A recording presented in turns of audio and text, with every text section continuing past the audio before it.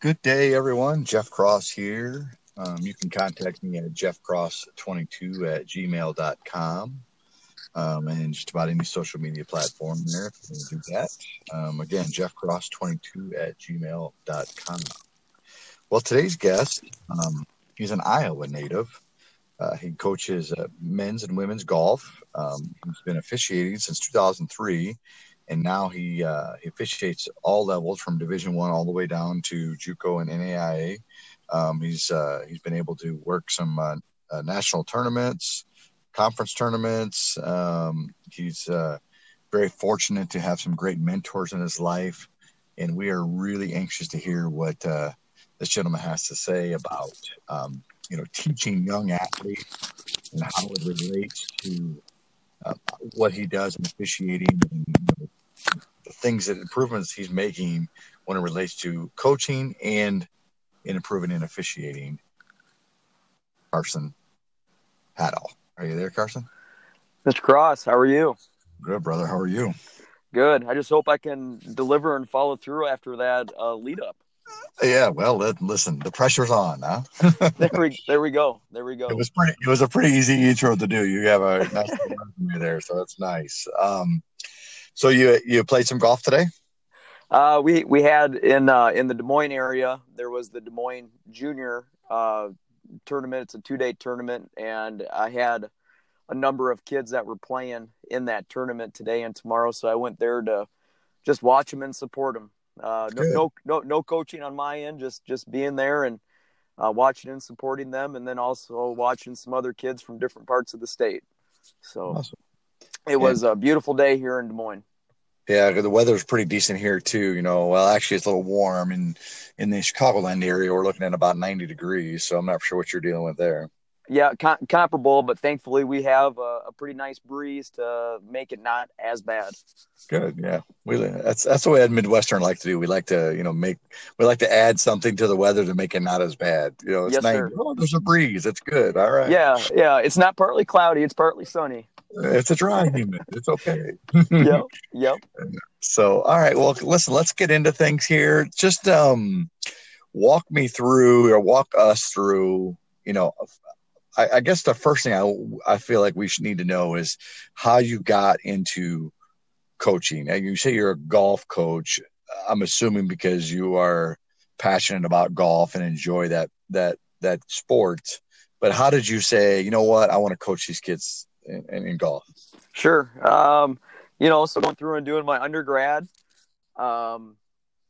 went to the University of Northern Iowa to get my education degree. And the first couple years, freshman, sophomore year, was still thinking I was going to go that route, but was still playing quite a bit as far as golf goes. And I did with golf as it relates to the PGA to kind of go that golf route, whether it's the golf business or playing route for golf. You have to do what's called the PAT, which is the playing ability test. And my sophomore year, I decided that I was going to go and train for that and do that, which is 36 holes of golf. And based on the course that it's on, you have to score a certain score or better based on that course with slope and the course slope and rating. And, I passed that just to keep my window open and decided to continue to go the education route to get my degree and didn't want to stop being around the game and still wanted to be, involved in it in a way other than just, playing for fun, and, got my coaching endorsement. And so that way I could coach and, started out coaching golf and basketball and football, did tennis. And, kind of as the years went on and my wife and I started a family, obviously those things got scaled back. And and then with officiating, obviously the basketball coaching that got scaled back to focus on officiating, and stuck with the golf just because it's something that I was fortunate to grow up doing. And my mom and dad, provided me with some great opportunities to go play in tournaments throughout the state of Iowa, and just really got a great appreciation for the game, from them or from my grandparents. And it was just something that's kind of always been part of what I do. And, just kind of that love for the sport and the appreciation of it, and, how you conduct yourself, meeting other people, learning the game, just all those things. You just really kind of get a great appreciation for what it is, and to try to get others to, whatever their goal is, like with the kids that are going out, we have kids with all abilities, just to, at the end of the day, you're trying to help them learn how to conduct themselves out in the course by being a good person.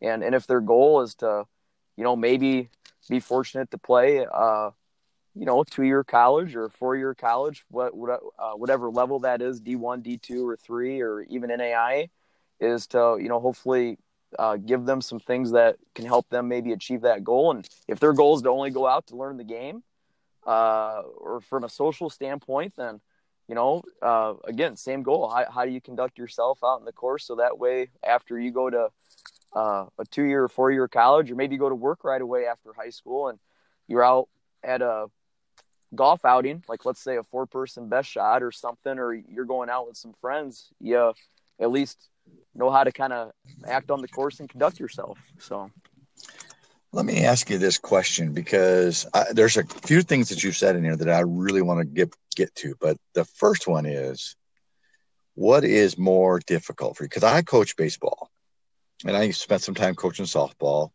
and I even had a cup of coffee at coaching soccer. So, yep. I've coached these kids, and I've played all of them except for soccer. I really had to teach myself how to play soccer. What would you say is easier, harder, however you want to say this, teaching the game of golf or playing the game of golf? Well, I think it depends upon the kid or the team, the golfers that you're going through and working with. Because if you're going through, well, I'm going to stop you. I'm going to stop you for 1 second, right? Because I'm going to rephrase it, because I want to make sure we're going in the right direction here. Okay. All bets aside, you have a choice. Nothing's getting in your way. Age, money, whatever it is. Would you much rather play it for a living or coach it for a living? I would say I would rather play it, okay. Because I absolutely love being just around the sport. Okay, good. Now, tell me a little bit more about why you want to play it opposed to coach it, because my guess is you've had some really good experiences at both sides of that. Absolutely. And for me, personally, I mean, I love to go out and compete, whether it's if I'm with some of my other friends, or if I'm going out and playing with some of the golfers on the team. We're going out to have fun, but we're still going out to compete against each other. To then, if you're going to, whether it's, we're going out and playing 18 holes, and, you get me today, or, vice versa, my hope is that I beat you or you beat me on my best day, and that I didn't get you on a day that you were maybe off a little bit. I mean, I think like with a lot of us, I mean, with whatever we do, I mean, to a degree, we're like with golf, competing against ourselves in the course, but you're also, depending who you're with, maybe competing against them. But the great thing with the game of golf is that ultimately you're competing against the course. So for one person, or for me, what I may shoot may be really good for me, and for someone else that may be really bad for them. But so I guess that's kind of the reason behind that one there. So we've got it squared away. If you had a choice, you would love to be able to play it. But absolutely. Now I'm going to twist this question up for you. What's the best experience you've had coaching a kid compared to playing a kid? Where's your best memory, I guess, Oh, my best memory now is definitely working with the kids. And that's something. I was definitely fortunate to have some great opportunities, playing in different tournaments or qualifying for, because of playing well in this tournament, to be able to qualify for like a regional or a national, so I mean, kind of like the tier approach, you got to play well in this one to move on. But, it's when you're going through and working with the kids today, or whether it's my own daughters, I have 3 girls, they are more social in the approach as far as, yeah, hey, let's go out and golf. They don't do tournaments or things like that. But I now have more joy working with the kids, or taking my daughters out to the golf course and just seeing them either get better from whatever that means for each one of the kids, or, figuring out, what, this is actually a pretty fun game, or seeing something click that they just struggled with and couldn't figure out. Then all of a sudden, because of either phrasing it some way, or working on some drill in a different way, or introducing something else to help them practice to be able to do something, like seeing it click and then seeing them do it and execute it. I mean, that's a pretty neat thing. That's a pretty neat thing. As a coach, for me, there's no better feeling, and I want you to chime in here. There's no better feeling than all of a sudden getting, whether it's a kid that you've been teaching, or even a parent of the kid, to understand the reason we're going through a process. Yep, absolutely. Absolutely. If you're teaching whatever, par every hole or whatever it is, and then if you get the kid to understand, or you get the parent to understand, hey, we're not always shooting for the hole in one. Sometimes the strategy is to go for the par, or to go for, let's save some strokes here for the next upcoming hole that I know that I can birdie, or whatever that is. That means so much to me, because me, as a, person who deals, obviously, just like yourself, with kids all the time, is when they understand what we're trying to accomplish and how we're trying to get it, it just makes it so much easier to go back to work the next day. It does, and that, from a coaching standpoint, I mean, it's maybe kind of weird for some people that are going to hear this with golf, but with other sports, it's natural for us to say, hey, we're going to go out and scout our opponent.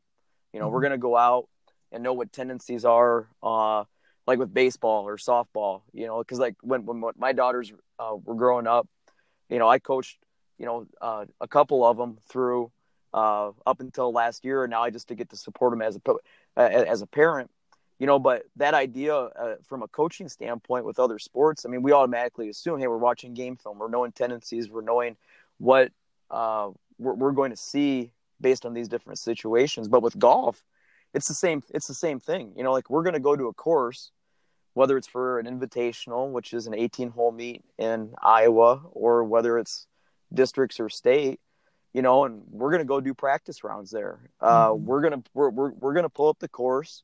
There's tons of different apps that you could use, but we're going to pull up the course, do a flyover of each hole, and each one of the kids, we're going to develop a game plan and a strategy of what you're going to do on that hole.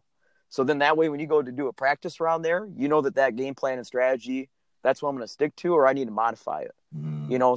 So with golf, I mean, it's weird for some people to look at it this way, but you approach it just like any other sport, where you're having a game plan, you're visualizing what you're going to do, you're seeing yourself doing it, and then you're executing it. I mean, the thing I love to say is, whether you're going to go through and hit a 280 yard, drive off the tee with a little draw, or whether you're going to go through and you have a 1-foot putt for you to save par, or to make that birdie, or maybe it's to save bogey, everything you're doing is an athletic event. Like, you have to see yourself, you have to visualize it, and then you have to commit and do it, So I like what you said there. Everything you do, every action you take is you have to treat it like an athletic event, and I've never heard it said that way. And it really resonates with me, because, I always stress, I tell the kids, hey, listen, I'm always watching how you run on the field, how you run off the field, how you come up to practice. I'm watching all that stuff, but I like it better. To me, when I heard it, it sounded better. Oh, what's going on? Is that you? Sorry, I'm trying No, to that's all right. get some buttons going there. All right. Yeah. But how you said it is so important. You have to treat it like an athletic event, and I like that. I think Yep. that's very good verbiage, and that can help resonate with others. So, Yep. one more thing I want to touch on before we shift gears, and this is my opinion, obviously, but this is my observation.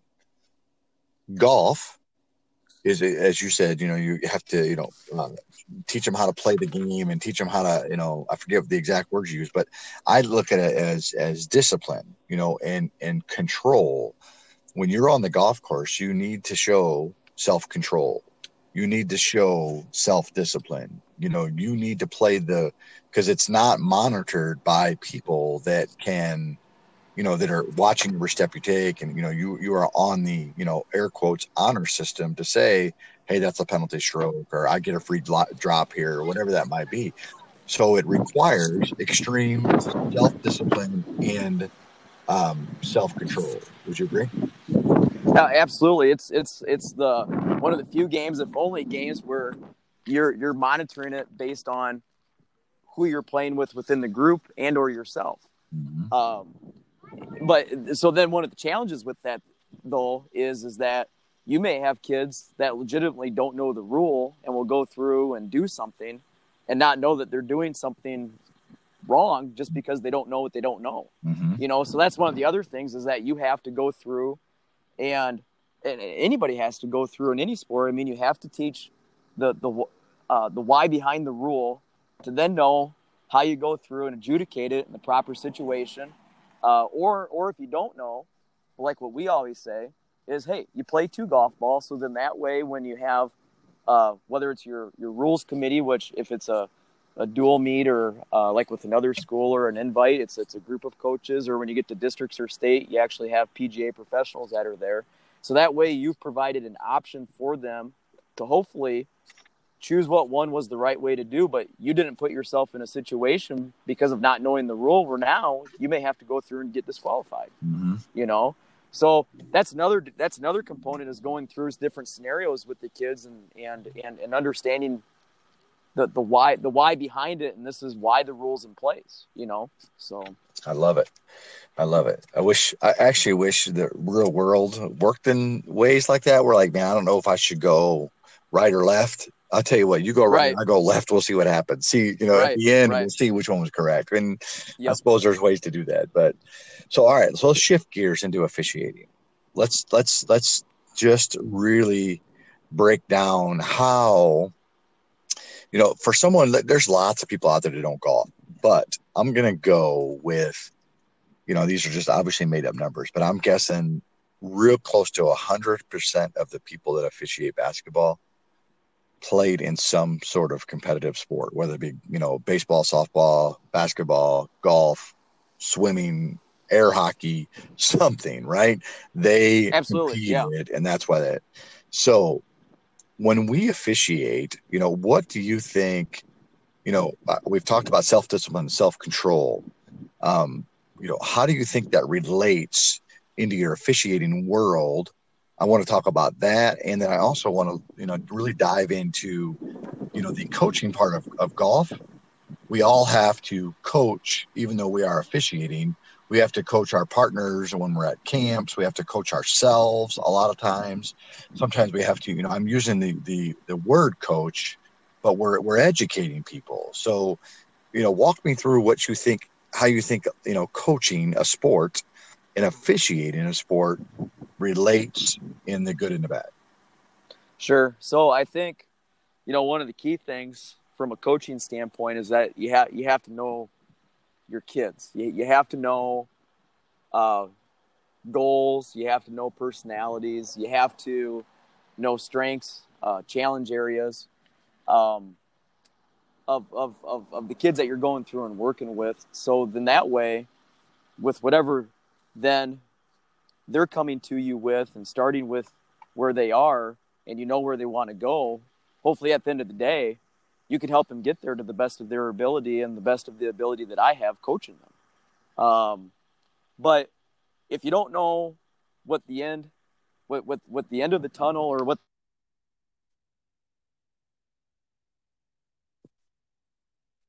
Uh-oh, Carson, you there? Carson, I would. you there? Are you there, Jeff? Okay. I am, buddy. Go ahead. So then I would take that as that idea from an officiating standpoint is, I mean, whatever position I may be within the crew, whether it's the R, U1, or U2. I mean, at the end of the day, I mean, we're all there to give those teams, the coaches, the fans, everybody that's involved in the game, the best product that we can give them to the best of our ability. And to hopefully by going through and doing that, each one of us, like I bring things that I am strong in, that I have great confidence in, to the crew that I'm with, and I also bring things into the crew that I have challenges with, just like the other two people that I'm with. And if we collectively know what that may be from a strength or from a challenge standpoint, well, then we can then work towards helping, taking my strength area or taking, someone else's strength area to help me out with my challenge area.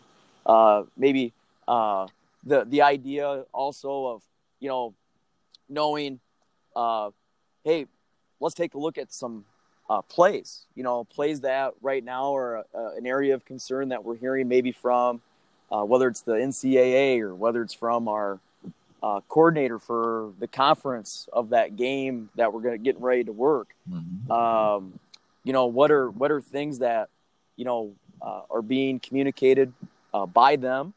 Also, the idea of too, hey, these are some challenging plays that, or these are maybe some atypical, weird plays that have happened. What would we do in this situation? How would we go through and just have conversations about that? So, I mean, ultimately at the end, we're trying to, like I said, get us to be able to work as best as we can to give everybody there that night or that afternoon the best product that we can. So then that way, whomever goes through and ends up winning won because they played better and we gave them the opportunity to both play within the rules and the parameters of the game. And then hopefully everybody thought that, that was a pretty solid game that those two teams just played. And hopefully we didn't interject ourselves when we didn't have to. And talking about people's weaknesses and strengths and, being able to identify those things, we do that as a coach. As a coach of the baseball team, I try to identify this kid has strength in speed. This kid has strength in an arm. This kid has strength in, agility, whatever that is, right? I see those strengths. But on the same token, just because I'm the coach doesn't mean I'm not learning something from that kid. So I'm going to relate that back into the locker room. We got, the crew chief, U1, U2. Well, just because you're a U2 doesn't mean that you don't have a responsibility to help coach U1 or the crew chief, because as we all know, if you're the coach of the team, the coach doesn't know everything. If he's truly a good coach, he or she will be very intuitive to what's going on around them with his players and with their teammates and things like that. Just like as a crew chief walks in, should be very in tune to what's going on with the, their partners. And, we always talk about we're on the same team, but really we're not really on the same team. I think all three coaches at the same level when it comes to instructing and helping others succeed. Yeah. And that's a good way to view it. That's a really good way to view it. And I think too, because it helps ensure, and this kind of how it resonates with people obviously is going to vary, but it also helps ensure a degree of responsibility. Mm-hmm. And how that's viewed or how a person may think about that, it's obviously going to vary. But when you're all vested and hopefully vested to, a high level and whatever it is that you're trying to go through and do, coaching, officiating, working, being a dad, a good spouse. I mean, at the end of the day, you got to look yourself in the mirror and know that you did the best that you could at whatever it was that you're going through and trying to do. Yeah, and that is so true with, even, it's so great that you brought up family, dad, spouse, whatever that is, again, my kids, even though they didn't realize it, they were coaching me on how to be a better dad. Yep. My wife was coaching me on how to be a better husband. My neighbors are coaching me how to be a better neighbor. That happens daily, but we need to understand, if we're really truly going to be elite mindset type thinking, we got to understand our job is not to just be, okay, I'm being a good dad. Well, who says you're being a good dad? Are you part of the dad union we don't know about? Right. There's a big responsibility to continue to educate yourself. And, as I say all the time, build mental capital in that regards. So the bigger your mental capital is on being a good father or being a good husband or whatever that is, a good family member, then you are going to elevate in those situations. Right. And just to recap a little bit, I think that the number, there's two things, but the number two things is have extreme self-discipline and extreme self-control. Yep. Because all it takes is, as a dad, or a crew chief or whatever, whatever that scenario is, to lose your self-control in a moment can bring you into the bottom rankings of an official. It can bring you into the bottom rankings of, with a father or a husband, whatever that is, because it takes a long time to overcome that. So if you could put that at the front of your brain, always be in control, always show the self-discipline, just like my coaches taught me, or just like when I was coaching the team, I coach my kids to do that. That is going to be the best case scenario for success. Yeah. And I think to kind of gauge, or to kind of have a reflective opportunity to it, is to have good things in place that you can use as your check marks or your checkpoints that are accurate, realistic, and honest for what you're trying to gauge that to. Because, a person can go through and say, yeah, you're absolutely right, I'm doing the best I can at doing whatever it may be. Well, maybe the things that they're considering as gauging that, doing the best, or doing a great job at whatever, well, maybe those things that they're reflecting on are not good things to use to gauge that concept. Mm-hmm. And, it doesn't, if you go to, I'm trying to, think of an analogy here, but if I go to the self-help group where it's struggling husbands who have a hard time staying committed to their spouses, and that person says, hey, you're doing a good job. Well, wait a second. Yeah. You know what I mean? Hold on here. Hold on here. Yeah. Let's gauge where, just because, it's, you are saying that, where does that put you in your qualifications? Where, can I take that? Even though, hey, little Billy told me I'm a good father. Yeah. Well, does Billy even have, something to gauge that off of? Yep. So that's what I think is important too. And I talk about this often. You need to surround yourself with people that you want to be like. So if you want to be a good husband, you need to surround yourself with other good husbands. Yep. If you want to be a good official, you need to surround yourself with other good officials. Absolutely. And have that same mindset. The people, and you talked about the word honesty. I think it's a great word.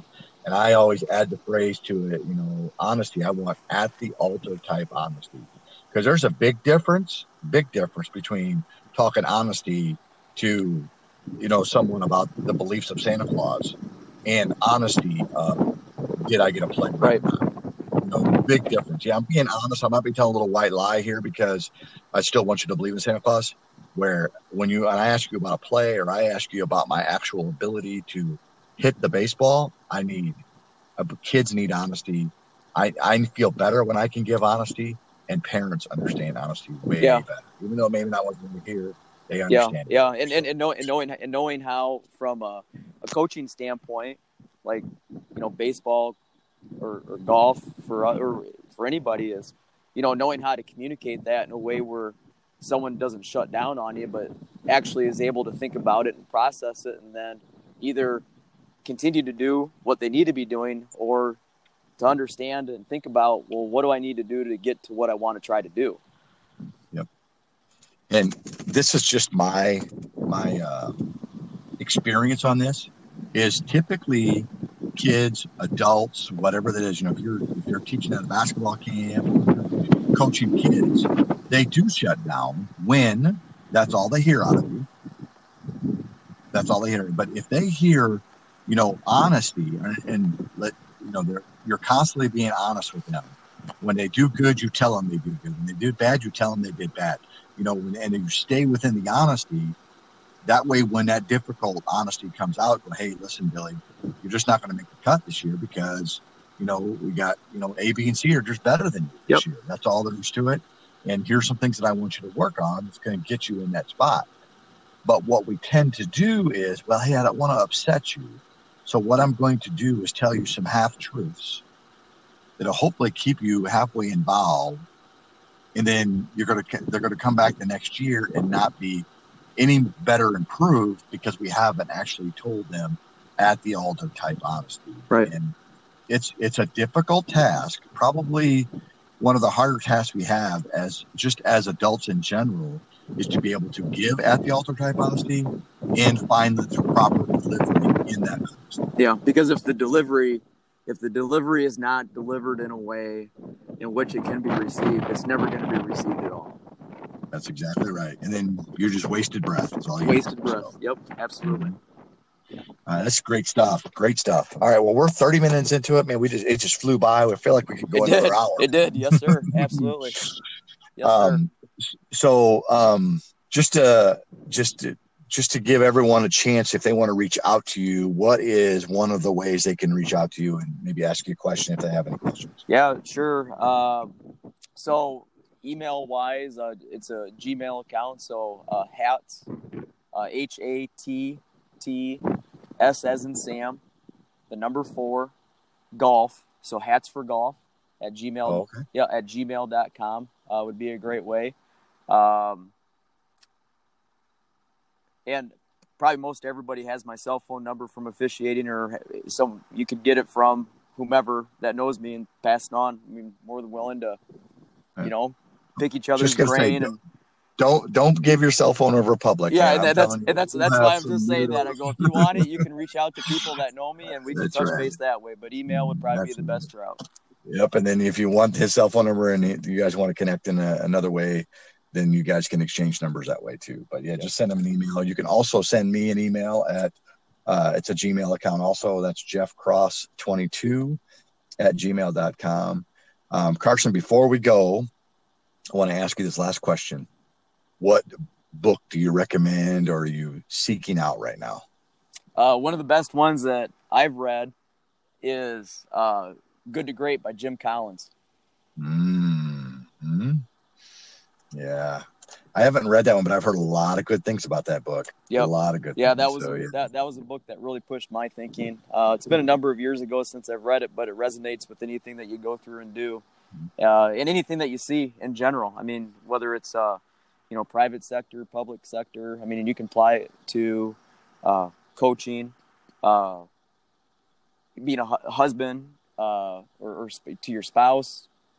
Dad, like we talked about. For me, I mean, it's a good gut check and a reality to get you thinking. Let me ask you this. This is a question that just popped into my head. Do you find yourself, when you have a book like that, and it's like, man, that thing really had a major impact on me. Do you find yourself going in a couple of years, I want to reread that? Oh, absolutely. And I'll go through when I read. I'll go through and I'll make notes. I'll highlight stuff in there. I'll write questions if that makes sense. Like things that I'm thinking of after something I just read, and I'll go back through. I mean, I may not go back through and reread the entire thing, but I'll go through and maybe see what I was thinking or what I had highlighted and going, yeah, okay. And maybe what I did write down now compared to what I wrote down when I first read it compared to what maybe I'm thinking of now may still be the same or maybe completely different just because of stuff that I've gone through or experienced or whatever, you know. But yeah, it's definitely something that you can. It's a really neat way to kind of see how either you've kept your same mindset or your mindset's shifted a little bit just because of A, B, or C, whatever it may be. Yeah, and you know, as we talk about shifted, or even maybe it's flipped back into the bad mindset again. Yeah, good point. Oh, I got to reread because I'm losing. You know, just it's no different than our diet, right? Oh, Yep. I'm on a good diet. And then all of a sudden you reflect, a year later, or 2 years later, and go, Yep. I'm 10 pounds heavier. What's going on? And Yep. then you do some self inventory there, and you go, okay, this was the problem. Yep. Let me recommit to this book again, or this kind of mindset. That's awesome. Yep. That's awesome. Last question. You know, I know you're still very young. How old are you, Carson? 39. But if you ask my students that I teach, I tell them that I'm 57. That a boy. yeah. No, but 39. 39. Yep. What is, you know, if you were to, you know, write your own legacy, what would it be?